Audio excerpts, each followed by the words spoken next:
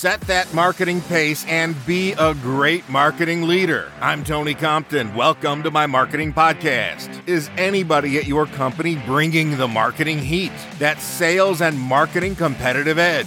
Or are you oblivious to the very real possibility that your people may not want to be part of another hive of marketing worker bees, heading for the exit because you and your company are incapable of providing depth and meaning to their marketing work? Let me be clear, you may consider your group worker bees, but I don't. I'm sure there's more talent and leadership there than you may realize. That's why they're calling it the Great Resignation. If you're not competing and winning, maybe you've fallen into passive marketing. How about we call it scared marketing, since there's no competitiveness? Here's another term to consider: oblivious marketing, with zero realization that marketing is so much more than heads down work on your mobile device. Or content creation, as in creating a stack of content bound for your internal portal, where it will reside and age, with only a hope and a prayer of ever seeing the light of day. Let me throw out one more term at you: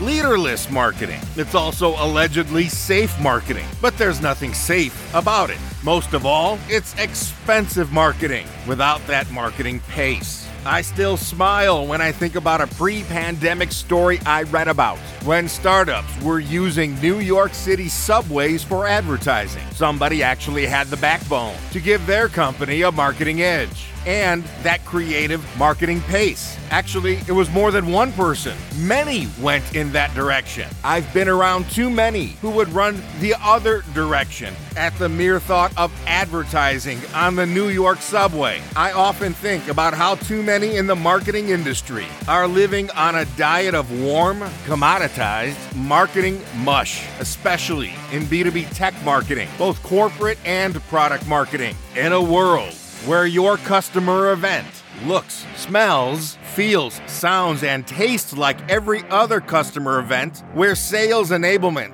can leave business development teams standing on the 1-yard line, where your marketing technology remains siloed, your trade show booth outdated, where your VP of marketing calls on that 6-figure analyst, ad agency, consultant, and vendor every time the wind blows the wrong way and an SOS is sent out. There's no marketing pace to be found in any of that.